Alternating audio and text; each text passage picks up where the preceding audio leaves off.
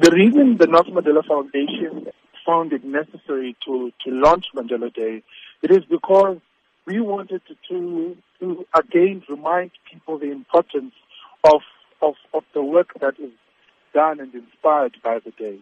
But especially as well is to also introduce the new theme that we're adopting within Mandela Day, which is action against poverty.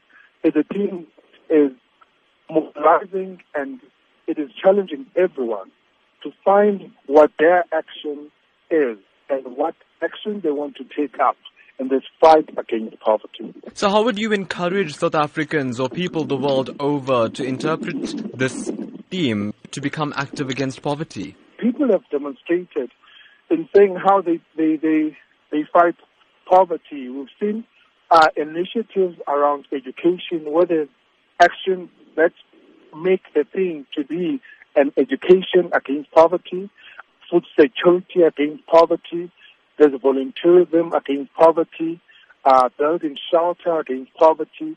So these are all the actions people have identified with.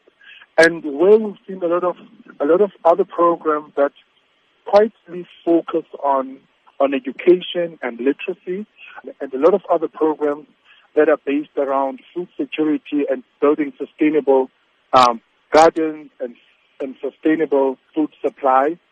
And those are the actions that we're talking about. When you're saying find your action, that becomes your action against poverty.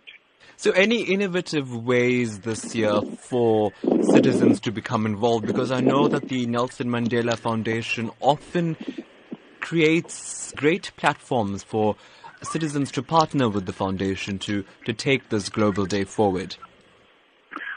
Today has also has shown to be also evidence of those great platforms where people interact, because we've had lots of campaigns and stakeholders exhibit what they're doing around Mandela Day.